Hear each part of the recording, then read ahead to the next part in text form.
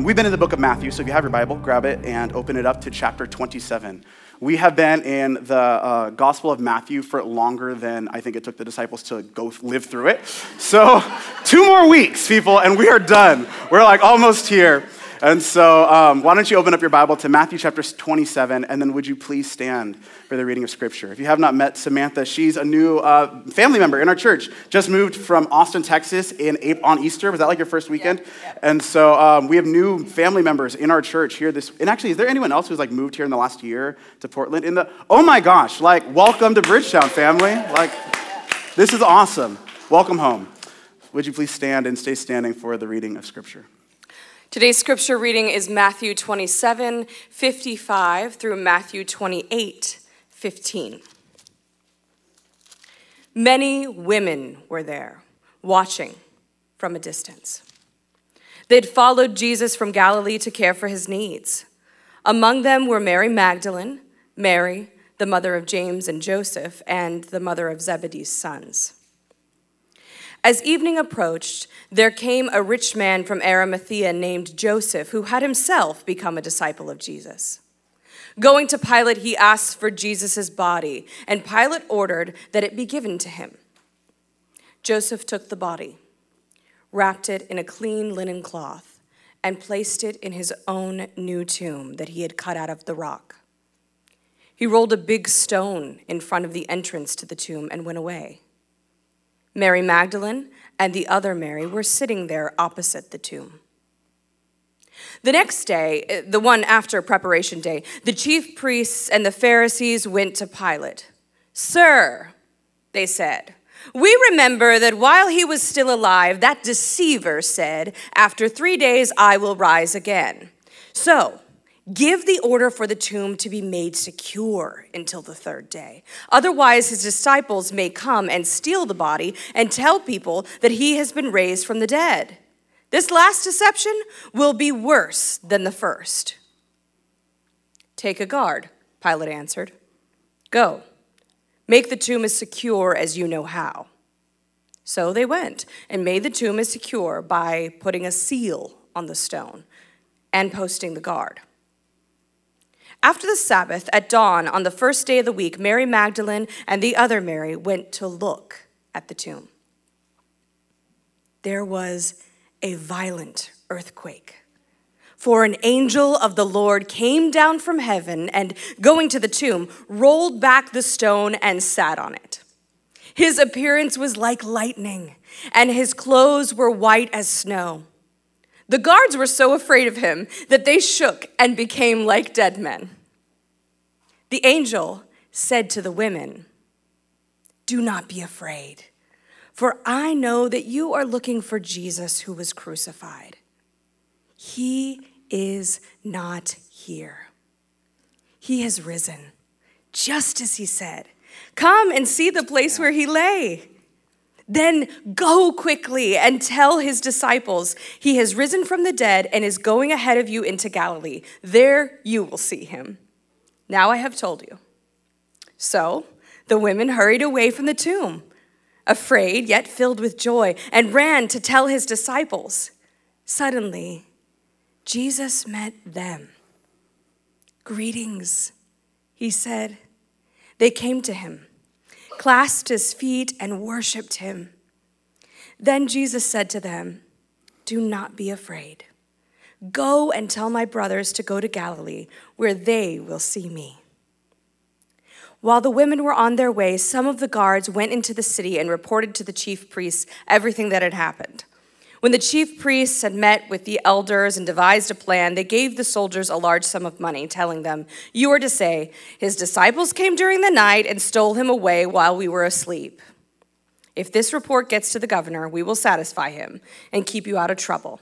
So the soldiers took the money and did as they were instructed.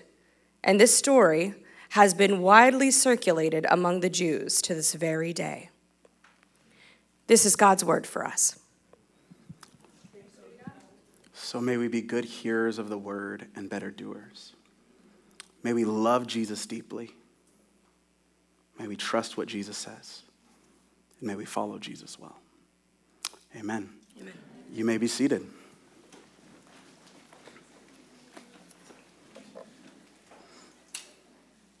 Have you ever waited to see God show up in your life somehow? Yes? No? Maybe? Have you ever prayed a prayer asking for God, God, how long until you do this thing? I need you to show up. I need help. I need a miracle. I've shared this story probably every time I've taught because it's so prevalent in my life. One of my best friends, she's basically my non-blood sister. Her name's Caitlin. Her husband's name is Jared. They're church planters in Montana. And 2 years ago, I got a phone call from her freaking out on the phone, telling me that her husband at 29 years old has stage 4 lymphoma leukemia. I know what it's like to be waiting to see God show up. We've been on this journey for the past 2 years where it's good news, bad news, good news, bad news, bad news, good news, bad news, bad news, good news. God, will you show up? Will you do it? Will you help out? Have you ever been there? Ever been in one of those situations? Yes? I know stories of people in our church family who have prayed for marriages to be restored. God, would you show up? For miracles in their finances. God, I need to see you show up. I know the story of kids in this church who are miracles because we prayed that we would see God show up. If you know what it's like to ask God to show up, if you know what it's like to be waiting to see God, to see him do something, if you've ever been there before, you know what it's like to be the people in this moment in Matthew chapter 27. God's people, the people of Israel, have been waiting for centuries for God to show up. Have you ever prayed a prayer that actually it hasn't just transcended you? Imagine it's going from you to your kids, to your grandkids, to your generations of followers of God, of God's people. They're praying for God to show up. They want to see God. Would you deliver us? When are you going to save us? When are you going to show up? When are you going to give us the help? When are we going to see God? The Gospels zoom in on this one woman. Her name is Mary. She's from a place called Magdala. And for some reason, the gospel writers are all kind of fascinated with this woman. Luke's gospel tells us that this Mary woman, she had 7 demons in her. Could you imagine the torment, not of just one demon, 7? The feeling in your body of not even being safe or at home in your own skin. The anxiety. She probably is wondering, would it be better to kill myself, to die, than it would be to live another day with 7 demons. And who knows, was it a day, was it a week, was it months, was it years? But one moment with 7 demons is way too long. Could you imagine the prayers that this woman prayed? God, when am I going to see you show up for me? Not just for my people, but for me. And then Jesus shows up. And he delivers this woman from 7 demons. Could you imagine the sort of relief that would happen when all of a sudden your mind is completely clear and your body is at ease and the anger and the fear, all these sort of things discombobulating you, in your own body, all of a sudden completely at ease with just the word of this guy. Wait, this isn't any person. This isn't any man. This might be it. This might be the answer to our prayers. We've been praying and asking for a Messiah, for a rabbi, for somebody to come and fix this, to set, where is the rescue of God? Where is his deliverance? Where is his salvation? Could it be him? You can understand what Mary might be feeling or thinking. She was 7 demons exorcised out of this woman. And so Mary, and along with so many other people around the Galilee, begin to follow this rabbi. And we've been talking about him for 4 or 5 years at this point. You can go back and listen to it, bless you. But we've been talking about him. They've been following him for actually as long as we've been going through this text. They've been following him for 3 years now. Following him, seeing Jesus heal. Could you imagine being there, feeding the 5,000 people, plus women and kids, all these people getting fed? Could you imagine all the times where they saw demons leaving, where they saw bones growing and sores closing? This isn't just oh, this is a kind of cool party trick that we like at the end of church. These people who've been waiting to see God show up might have just found him. So there's a buzz in the air. There's this excitement in the air. And Mary, along with so many other people, are following Jesus. They're following him. And yet, something happens, and we've talked about it for the last 3 weeks. They put their hopes on him, their dreams in him, their expectations for their nation, for their people, for the salvation and the freedom. And this isn't just salvation for your soul. This is a people who's oppressed under the boot of another empire. They've been waiting centuries just to be free as a people, and they think their freedom's finally here, and then their freedom dies. He dies. And with his death, all of their hopes and all of their expectations, all of their dreams, the plans for their future, not just them, their kids, their babies. We thought this was finally it for our kids to be free. I could endure it, but not my kids, not my grandkids. We've been waiting. Where is the salvation of Yahweh? He dies, and you can picture Mary. The Bible says that the other disciples, they left, but Mary and the women, they stay. And I wonder if this woman who had 7 demons exorcised from her Was she at the cross just maybe waiting out for one moment longer? Will he pull himself down? Can he do it? Will this legion of angels come? Is she waiting for him out of like faith, or is she so devoted that she's willing to just stand there as her Messiah dies? She's just that devoted. Either way, she's there, and no one else is. This woman, she's at the cross, and she watches her rabbi die. And the story tells us that a rich man named Joseph, he's able to procure the body of Jesus, pull it off of that cross, and begin to wrap it in linen clothing and prepare it for burial. He takes the body and puts it in a tomb, a fresh tomb, a new tomb, a costly tomb. And the Bible tells us that Mary watched at that tomb. It says she's sitting there. She's seated, watching the tomb. And then the chief priests, they go, we don't want it to happen what he said was going to happen. So, the disciple, actually, they don't expect it to happen. They go, the disciples might come and steal the body, so let's seal it. And actually, as we were reading this text, I never noticed it before. Did you hear what the verse said? It says that they rolled the tomb and then they sealed it. They put a stone and then they sealed it. Ain't nothing getting into this tomb. It's closed. And Mary's there watching this all happen. She goes home that night because it's Sabbath. It's getting dark. It's probably the saddest Sabbath of her life. Yet even in the middle of her grief, she's still faithful to God, practices Sabbath. Could you imagine as the sun set the next day and Sabbath ended and she likely went into the market? The Bible tells us that she began to grab burial spices to prepare to go anoint Jesus' body. What they would do is tombs were often shared. So that's the note about this tomb being a new tomb. Jesus' body was in a fresh tomb, but other bodies would be brought in eventually. And so she goes to prepare these spices that they could make the tomb not smell as bad as the body decomposes. So she grabs the spices, but it's getting dark, so she must have gone back home. There's one more day. She goes back home, and she's preparing these spices. Could you imagine how strong that smell would be in her house, filling it that whole night? She couldn't get that smell out of her nose. She's there in the house as the smell of perfume that is going to embalm Jesus' body. And I can't imagine that she slept very long or very hard that night. She probably cried herself to sleep. The man who was all of her hope and all of her dreams exorcised 7 demons out of her. The hope of her future is dead, and in the morning she has to go to the tomb and put on the spices and the perfume and say her final goodbyes. The Bible says she woke up the next morning right before sunlight and begins to pick up her spices and with the other women and walk to the tomb.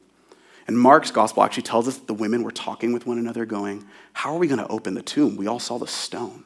They're wondering how they're even going to get into the tomb. But sometimes when you're in these seasons, when you're in grief, when life is just hard, you don't even have the capacity to ever been there. You don't even have the capacity. You just go, I'll figure it out when I get there.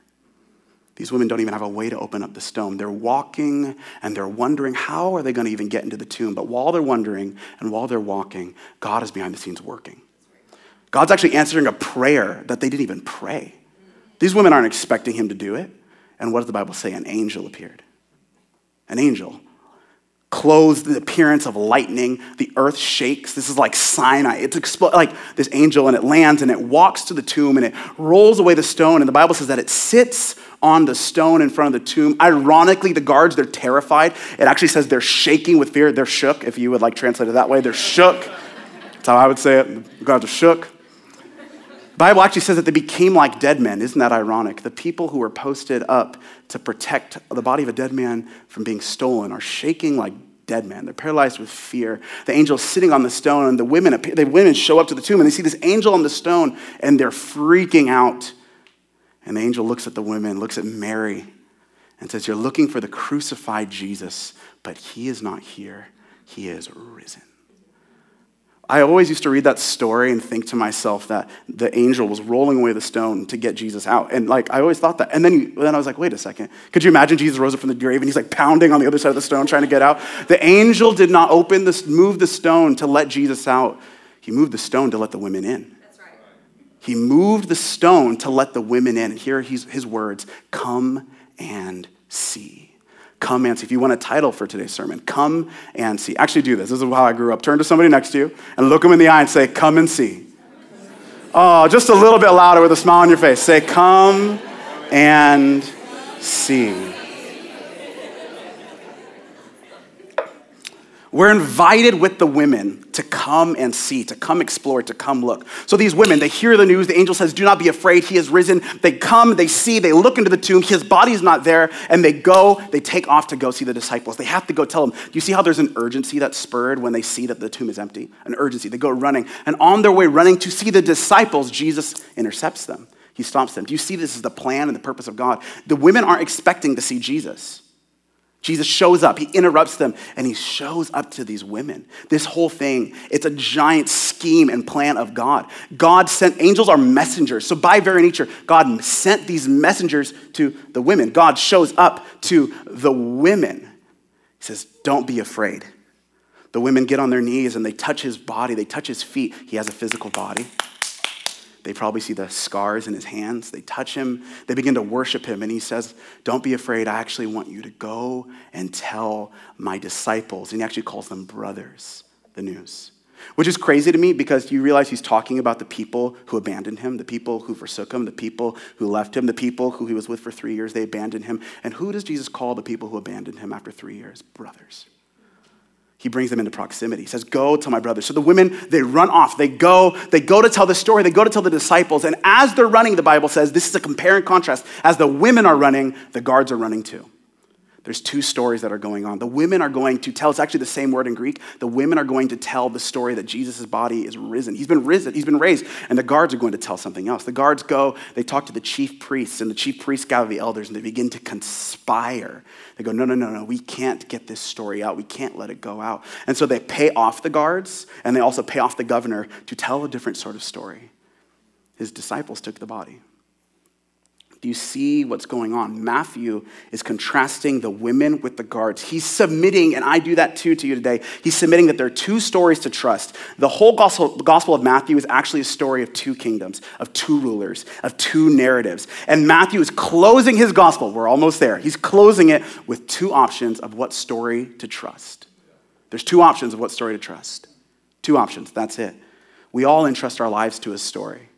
You can't not. Like, you are in this room because you believe a story about what it means to be human, what it means to live in this place, what it means to be, what it means to have family, what is going to happen. We all entrust our lives to a story. So my question to you today is not if you have a story, but what story are you living out of?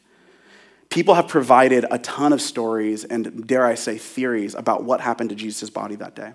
Now, the guards, they were paid off to say that the corpse was stolen by the disciples. The corpse, the dead body was stolen, which honestly doesn't make a ton of sense. Let's just list out the reasons. One, these are soldiers.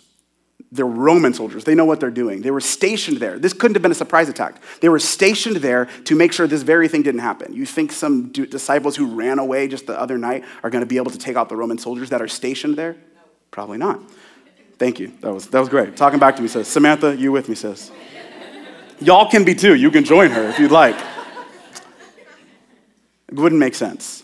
Second of all, if the guards, for some reason, they don't sleep. Like these guards, they're not going to sleep. If the guards fell asleep at the tomb, they likely could have been punished by death. They're not going to risk their lives for that. Third of all, if for some crazy reason they fell asleep at the tomb, you're not going to be able to roll this stone away without waking up the guards. It doesn't make sense. And lastly, if you were asleep, how did you know it was the disciples? Just logically, that story doesn't hold up. And any parent in the room would say, amen. Other stories are perpetuated, though, to this day. Some say that he didn't really die. But let me tell you, Rome was very good at killing. Some say that the women went to the wrong tomb, which I think is insulting. These women were smart. They were there at the cross. They watched. That is why Matthew is telling you that she sat outside the tomb. That is insulting to say these women went to the wrong tomb. Some say that it was a twin. We have twins in this church. It doesn't take you very long to figure out the difference between two twins, especially if you followed around one of them for 3 years. Some say the disciples were hallucinating. But that's not how hallucinations work. This isn't just one appearance. This is multiple appearances in multiple places over multiple times, eating food. You don't have the same hallucination in different places with different people at different times. Some say that the body just went missing, and I would just say that is not what the women are claiming. You have to deal with their actual claim. Some say it was all a conspiracy, and I would just say there's nothing to gain from this. What did they have to gain from saying his body was alive? There was no prestige, there was no honor, there was no reward, there was nothing. Some say they meant resurrection as a metaphor. They have other words. This was not a ghost. This was not a spirit. Their language is actually better. It's more complex. They were not talking about a metaphor. They were not talking about a ghost or a spiritual experience. They are claiming to have touched his body. 1 John says, those who we have seen it with our own eyes and felt it with our own hands. They're making a claim. And some of us today, probably in our city, would say, well, they were superstitious. We know better than to believe in miracles like that 2,000 years later. And I would just say, just because we're living 2,000 years later does not make us that much smarter or better. That is what we would call, or C.S. Lewis would call, chronological snobbery. Living at a later date does not make you smarter. I don't say that to be sarcastic. I just want to actually honor these people for what they're actually claiming so that we can take it seriously. That when they say the body is raised, they are not saying that just sometimes people die and then they get back up. These people know what it's like to watch people die. They're not saying that just sometimes the dead are raised or just sometimes or even every once in a while people live after dying. This is saying something completely different. It is saying that something pivotal has happened in human history. Come and see that something is broken in. Maybe humanity works really hard to diminish the resurrection because if Jesus has risen from the dead, then everything else he said is true. And then everything changes. One commentator wrote, denying the resurrection left everybody's worldview intact. The Jews could continue as they had done. The Romans could keep on going on, running on the world their way. Philosophers could still debate their lofty doctrines. Nobody would need to make a radical readjustment. But if the resurrection of Jesus is true, and if people were to start reordering their lives by it, they would be on a collision course with the rest of the world. Matthew knew it as well as we do. The resurrection, friends, is not neutral news. It's not a concept that's just theological that we can just go, okay, yeah, that's nice, and move away from. We are saying that this man died and was raised to life as the new king, or he was not. There's a new humanity, or there is not. This is not neutral news. We can trust the guards or some other hypothesis of what happened to the body. Resurrection didn't really happen. Or we can trust the voice of women. What explains the life of the early church better than the resurrection? Listen to me for a moment. Resurrection claims that there is a new kingdom and a new humanity that is breaking in. You realize that Luke's gospel actually says that the disciples, they didn't believe the story at first. The women tell them, and the disciples don't actually believe it at first. That's horrible PR if you're trying to make up a religion. Like, anyone on a marketing team would say, you don't write that into the story unless maybe it's true. The news was so hard to believe that they didn't believe it at first. But examine with me for a moment. This is a patriarchal society. This is a society both in the Roman world and in the Jewish world where the testimony of women did not even hold up in the court of law. Yet, all four gospel writers choose to show that the women were the first at the empty tomb. Women are the ones who stay and endure the shame of Jesus' death. Women are the ones who wait and watch Jesus' burial. Women are the ones to whom God sends an angel. Women are the first to come and see the empty tomb. Women are the first to see Jesus resurrected from the dead. Women are the first missionaries, evangelists, and preachers. Jesus' inbreaking kingdom, it differed from the kingdoms of this world because it valued the voice of women in a society that didn't, even at the risk of it not being heard. The whole linchpin of the gospel is the resurrection, and it's entrusted to the voices of women. In her work, Confronting Christianity, Rebecca McLaughlin notes that the early church was majority female. Yale professor Stephen Carter points out that today, around the globe, the most people likely to be Christians are women of color. So for a second, if you think you're attacking a white man's religion, you are so twisted and backwards. Women of color, more likely around the globe to be followers of Jesus. The resurrection explains why the church would become this new sort of people, this new sort of humanity. Just think about the conversions of people who were actually enemies of Jesus, like Paul. What else explains it but the resurrected Jesus? Think about the weekly gathering for Jews to move to what we now call the Lord's Day. Think about the worship of Jesus for a group of people who are monotheists, who would not ever worship another human unless all of a sudden they began to see he is God. What explains the self-sacrifice, the hospitality, the generosity, the eating of meals, or a new family that crossed social, economic, sex, age, cultural, and ethnic divides? The resurrection of Jesus did. Because the resurrection says there's a new humanity, a new kingdom. It's breaking in, and it's happening now. And so let's start the party off. Can you see what's going on? Nothing explains the lives of early Jesus followers better than the resurrection. But friends, nothing explains their deaths better than the resurrection. Let me say that one more time. Nothing better explains the deaths of early followers of Jesus better than the resurrection. See, people, they may live for a lie. You might live for a lie that you created, but you won't die for one you created, especially not the way they died. Being dragged out of your homes, families ripped apart.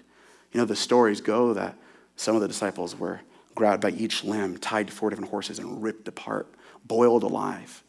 Some thousands of Christians were crucified or lit as human torches to light the city. They were fed to wild beasts, eaten by lions and animals. Yet they met all their suffering with singing. Why?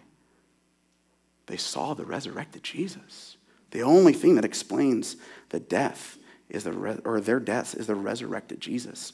I'm here to argue and to propose that resurrection is a deeply intelligent position to take. It's a very intelligent way to look at all the facts. And it has been taken by a deeply diverse group of women and men all over the world for 2,000 years. So Matthew leaves you and I with 2 different proclamations. There's 2 kingdoms, there's 2 stories, either empire or kingdom. He's dead or he's alive. Everything's the same or new creation has begun. Both decisions require trust. And so my question to you is, what story will you trust your life with?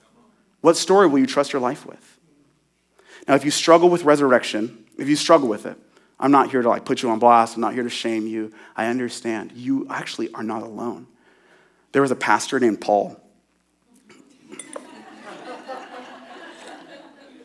There's a pastor named Paul. And he wrote to a group of followers of Jesus in a city as crazy as ours called Corinth. And they were struggling with the resurrection. If you have a Bible, if you don't have a Bible, just use the internet. But I encourage you, in the course of this week, I encourage you every day to just go read 1 Corinthians 15. If you could do anything this week, start every morning by reading 1 Corinthians 15. I promise you it'll put a little pep in your step. Here's what Paul says to a church that is struggling with resurrection in 1 Corinthians chapter 15. Ooh, we're just going to read scripture because we got time. Here we go. He says, "Now I want to make clear for you, brothers and sisters, the gospel I preached to you, which you received, on which you have taken your stand, and by which you are being saved, if you hold to the message I preached to you, unless you believed in vain. For I passed on to you as most important what I also received, that Christ died for our sins according to the scriptures," and everyone in this room should say amen to that. "That he was buried, that he was raised on the 3rd day according to the scriptures, and that he appeared to Cephas, then to the 12. Then he appeared to over 500 brothers and sisters at one time. Most of them are still alive." Do you see what he's claiming? You can go talk to these people who saw him. It's a claim. You can't write, if he wrote this, which he did, you could go argue with him and say, okay, let me go talk to Sue. Sue didn't say it. No. He claims 500 people, starts to list them off by name. Then he appeared to James and then to the apostles. Last of all, as to one born at the wrong time, he appeared to me. Paul's saying there is no gospel message without resurrection. Skip over to verse 12. "Now, if Christ is proclaimed as raised from the dead, how can some of you say there is no resurrection of the dead? If there is no resurrection of the dead, then not even Christ has been raised." Do you see what he's saying? If we don't believe that we will one day be raised, we cannot say that Christ has actually been raised. I always read that backwards. I said, if I don't believe Christ has been raised, then I can't be. Paul is arguing, if you don't even believe that you will be raised, if you trust in Jesus, you can't with integrity believe that Christ has been raised. And if Christ has not been raised, then our proclamation, it is in vain, and so is your faith. Moreover, we're found to be false witnesses about God because we have testified wrongly about God that he raised up Christ, whom he did not raise up, if in fact the dead are not raised. For if the dead are not raised, not even Christ has been raised. And if Christ has not been raised, your faith is worthless. You're still in your sins. Those then who have fallen asleep in Christ have also perished. If we have put our hope in Christ for this life only, we should be pitied more than anyone. You're pitiful. Pity the fool, as Mr. T would say. Paul's the OG. Paul says, I pity the fool that says they follow Jesus and don't believe that we too will be raised. Verse 26, the last enemy to be abolished is death. If Christ has not been raised, then death actually wins. Verse 33 goes on to say, do not be deceived. Actually, no, we'll keep going in order. Verse 30, he says, why are we in danger every hour? I face death every day as surely as I must boast about you, brothers and sisters, in Christ Jesus our Lord. If I fought wild beasts in Ephesus as a mere man, what good did that do me? If the dead are not raised, let us eat and drink, for tomorrow we die. He's saying if Christ isn't raised and if we won't be raised, then let's just eat and drink. Tomorrow's not coming, we're going to die. And friends, this is Portland. This is us. This is the waters that we swim in. Eat, drink, watch, live compulsively, chase experience, avoid all forms of discipline and discomfort. Recently with me, it's been food. I was talking to my girlfriend and then some of my best friends about it these last couple months. Spirit's been showing me I have a bad relationship with food. I think I have a good relationship with food some days, but I have a bad relationship with food where I compulsively, I have to eat and I have to go to the restaurant. I have to keep trying. And when I'm sad or when I'm frustrated, then I just go find some sugar somewhere and always have a cookie in my apartment, not just as a form of eating, but as a form of comfort. Why do I even sometimes overeat? Why do I feel like I have to keep trying the next place and go to Mama Bird one more time? Because somewhere deep in my heart, I believe a story that this is the best there is. This is it. So I need to eat. I need to act out. I need to live compulsively because this is it. Tomorrow we die. Last week, Josh came and he invited us politely to come and die. But we have a hard time dying, don't we? Maybe we have a hard time dying because we really believe that this is it. I mean, you have a hard time dying if this is it. If this life is all there is, then why would I die each day? Why do we have this nagging feeling that we can't miss out on experiences, or we won't make it through disappointment, or we can't endure any more suffering? Is it because we think that this is all there really is? Verse 33, he says, do not be deceived. Bad company corrupts good morals. Come to your senses and stop sinning, for some people are ignorant about God. I say this to your shame. What he's actually saying is that without the resurrection of Jesus and our future resurrection, without the new kingdom and the new humanity, our moral framework and vision is useless. It actually does not make sense to live into Jesus' vision for a new humanity if that new humanity is not coming. So without believing in the resurrection, without trusting our lives to it, our moral fabric just kind of erodes. It doesn't make sense.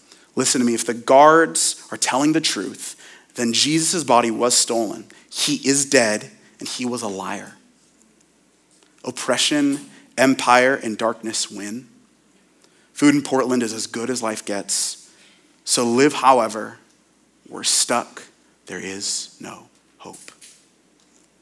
But if the women are telling the truth, if Jesus is risen, then he is more than just a teacher.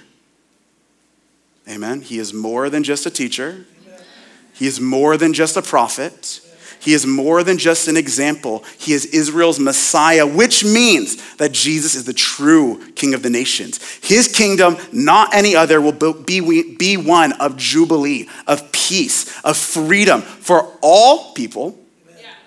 And it will have no end, and it is coming.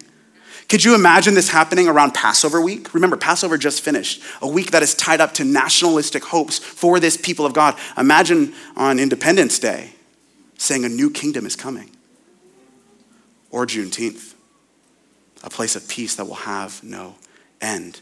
If Jesus is risen, then the powers of darkness have been given an eviction notice. The kingdom of heaven is at hand, and it's coming. There's a new Passover and a new exodus from slavery of sin and death. If Jesus is risen, then the devil and the demonic are on a clock. Their time is running out. If Jesus is risen, there is a new creation, and it has begun. It started with Jesus' resurrection, but that is not the end. It's actually only just the beginning. If Jesus is risen, then kingdoms, nations, empires, injustice, human trafficking, racism, sickness, poverty, cancer, fear, suffering, evil, the demonic, the devil, and whatever else you want to fill in the blank is coming to an end. If Jesus is risen, then we have something worth telling others. Come and see. Come and see. Come and see. Now, family, this is not an abstract theological concept. If you hear this today and spectate and then just walk away going, yes, the resurrection, that's beautiful. This is not abstract.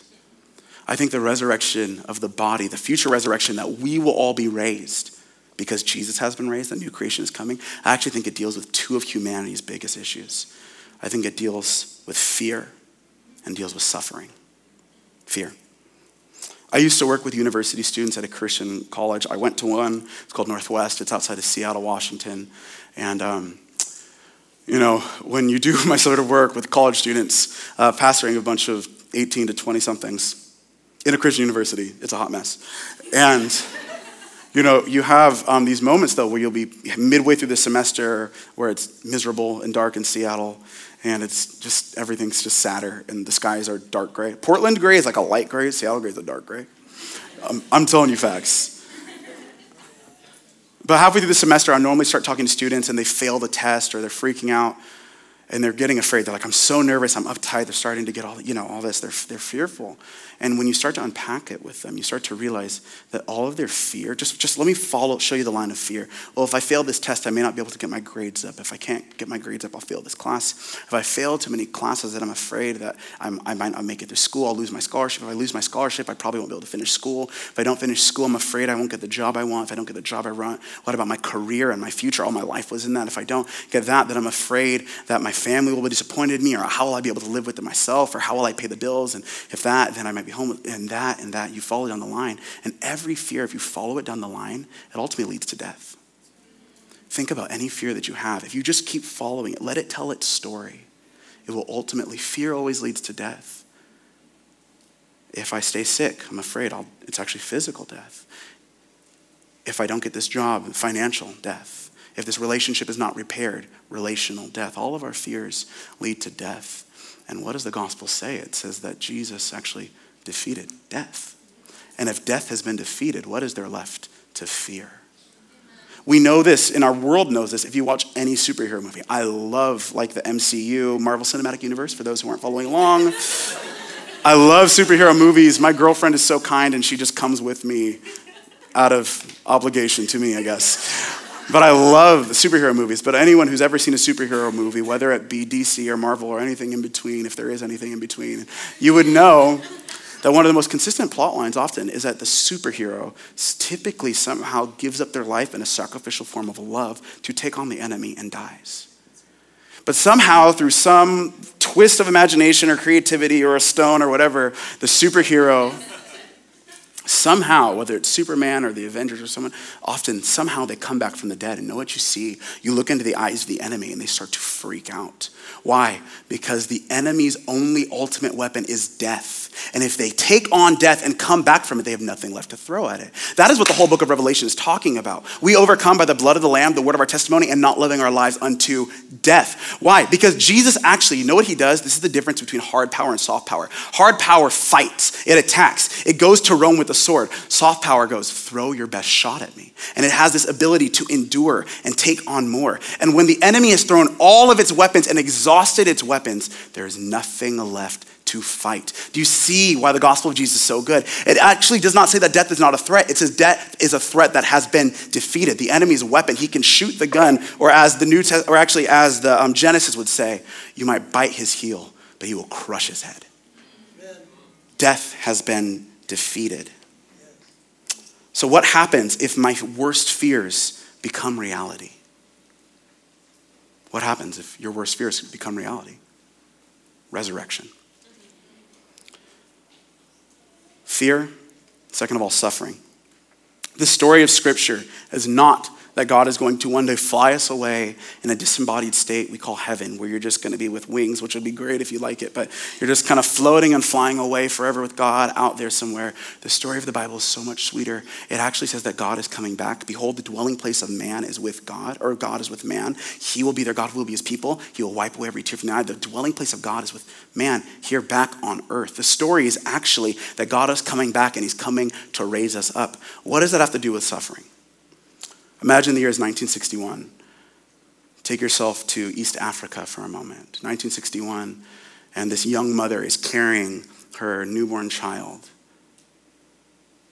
And in this village in East Africa, you live in huts and you cook over an open fire. And so this woman, her husband is in the field working, She's cooking over an open fire, holding her firstborn child.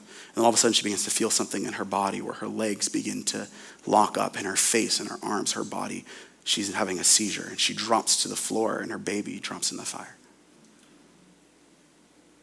The baby's screaming, crying for help. No words, just screams. The mom is seizing on the floor.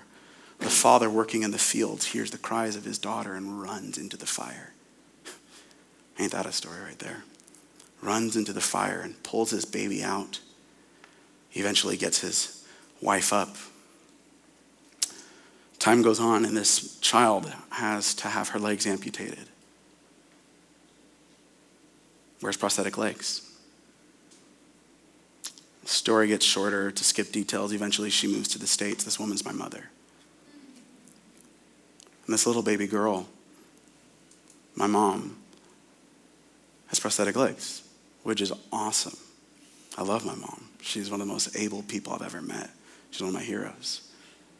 Yet I've never ran with my mom, never gone camping. Walks are hard sometimes. Finding parking is hard sometimes. If the resurrection is true, then her suffering is seen, and one day there'll be a new body, and I can go run with my mom. Do you understand how important the resurrection of the body is to suffering? Resurrection does not say that one day you will fly away without a body. Resurrection says, baby, God sees the body and he cares about it so much so that he's willing to restore it, make it better than new, and raise these bodies up. Do you see how much better our message is? Esau McCaulley wrote this incredible work called Reading While Black, and here's what he says. He says, if Christianity is mere methods, a way of approaching reality, then it is inadequate. But if Christ has risen, trampling down death by death, then the world is a different place, even when I do not experience it as such. Without the resurrection, the forgiveness embedded in the cross is the wistful dream of a pious fool. But I am convinced that the Messiah has defeated death. I can forgive my enemies because I believe the resurrection happened. If death gives way to the power of God, so does my hate. But more than that, the resurrection is the final vindication for all black hopes and dreams. If black anger arises from the disregard of black bodies and the failure to see us as persons, then the resurrected black and brown bodies are God's final affirmation of our value. Do you see how the resurrection speaks to pain and suffering? Can I tell you what I think once enslaved Africans are going to do when they meet Jesus in eternity? I think Jesus is going to give them a hug. And as he holds them and they hold him, do you know what they'll feel? They'll feel something familiar. They'll feel scars on his back, and I bet he'll turn around and show him the whip marks in his back and say, you too? We have a God who steps into suffering and who gets it himself. The body matters. God sees suffering. He steps into it, and one day, family, he will redeem it. This is why Paul can taunt death without diminishing suffering. This is why he can say, and if you follow along, this is why he'll say, for the trumpet will sound and the dead will be raised incorruptible and we will be changed. For this corruptible body must be clothed with incorruptibility, and this mortal body will be clothed with immortality. When this corruptible body is clothed with the incorruptibility, and this mortal body is clothed with immortality, then the saying that is written will take place. Death has been swallowed up in victory. Where death is your victory, where death is your sting. The sting of death is sin, and the power of sin is the law. But thanks be to God who gives us the victory through our Lord Jesus Christ. Therefore, my dear brothers and sisters, be steadfast, immovable, always abounding in the work of the Lord, knowing that your labor is not in vain. Your labor is not in vain. Do you get what the resurrection tells us? It deals with fear and suffering, and then it says, baby, get to work. We have something to go tell people to come and see. We must be people who live into and out of the resurrection. You know, a few years ago, you would know this, but a few years ago, a friend of mine lost everything. He lost his business. He was making a ton of money, lost it, lost his house, lost everything. And he called me on the phone one day, and he said, Christian, I lost it all and I don't even know what to do. Will you come and talk with me? So we went to a restaurant and we talked.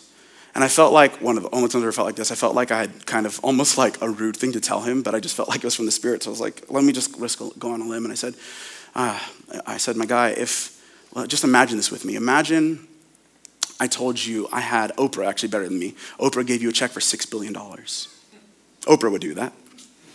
Imagine Oprah gave you this check and she said it's in the bank. The money's there, but you can't touch it till you're 65. But it's Oprah. You know she's good for it.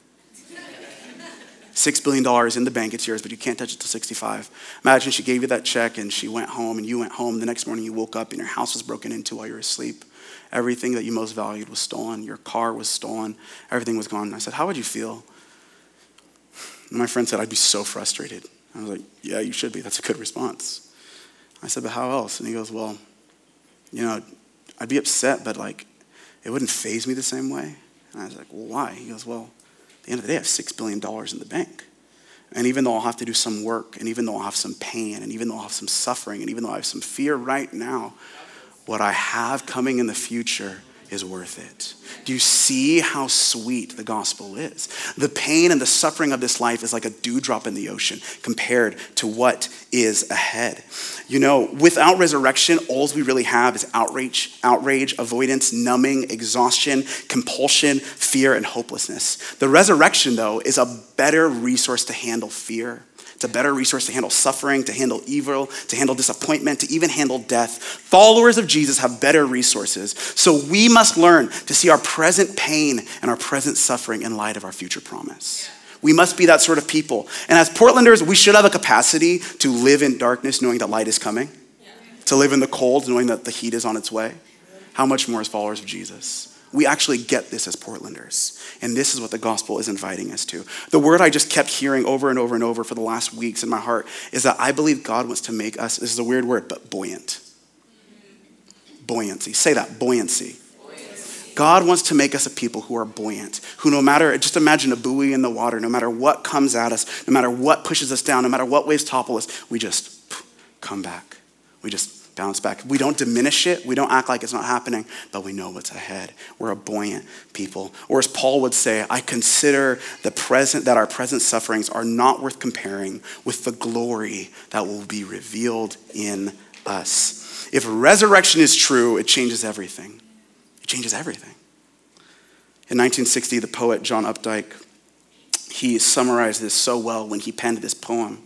You can close your eyes and listen if it helps. Make no mistake, if he rose at all, it was his body.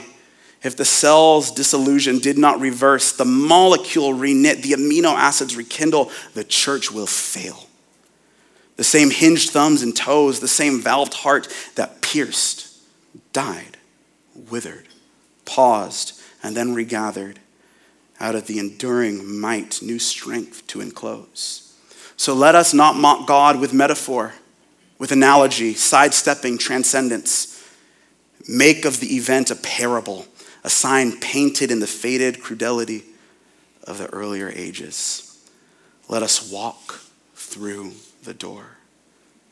That's my invitation. Let us walk through the door, or as the angel said, come and see. In my life, I've personally wrestled with the resurrection, and I find that these women are not only compelling, I think they're telling the truth. I've seen how other followers of Jesus have gone before me and how they were changed by the resurrection. I think of my grandmother. She's 87 years old, and a few years ago on the phone, she was talking about some pain in her wrists, and she said, Christian, I know I'm at the downhill part of life. She actually said the downhill side of the mountain. She says, but I'm not afraid. I know what's ahead. I've seen what the resurrection does for people in my life. And imagine what your life could look like if you deeply trusted the story. If you entrusted your whole life to the resurrection, trusted your whole life, what would it do to your fears? Imagine the fears that you face each day. What would it do to your suffering? What would it do for our city? Jesus' resurrection is just the beginning. And if that's true, the future for humanity is bright. If nothing else, wouldn't you want it to be true? If you don't even want to believe, if you can't believe the resurrection, if you hear all this and you're like, no, I can't deal with it, wouldn't you want it to be true? That death is defeated and injustice and evil and sin and sickness and pain will be done away with. If this is where humanity is headed, it sounds like good news. We say it each week. Jesus' invitation for each of us is come and follow. Come and follow. Just come and follow. Join the story. Come on in. But I think we start doing that by listening to the invitation of the angels. Come and see. Come walk through the door. Come step into the story. Come and see things for what they really are. Would you stand with me? Matthew is arguing that Jesus, the killed but then raised Messiah, is the son of Abraham, the son of David. He's saying that this is how God is showing up. This is God saving. This is God with us. This is the kingdom of God coming. This is the kingdom of heaven at hand. This is God fulfilling his original plan. Matthew leaves us with a story to reject and walk away from completely, or to trust our whole lives to fully. He says there is a new kingdom and a new humanity and a resurrection ahead. He calls it good news for all people and invites you to come and see it for yourself. Jesus has been raised, he is king, and there is hope because new creation is coming. It's beginning, it's already begun. Or Jesus is dead, and we should just live however we want. Actually, properly said, we should live however the hell we want, since that this is all there is. I invite you, family, to come and see what these women and so many other people have seen. Which story is true, and which story do you trust?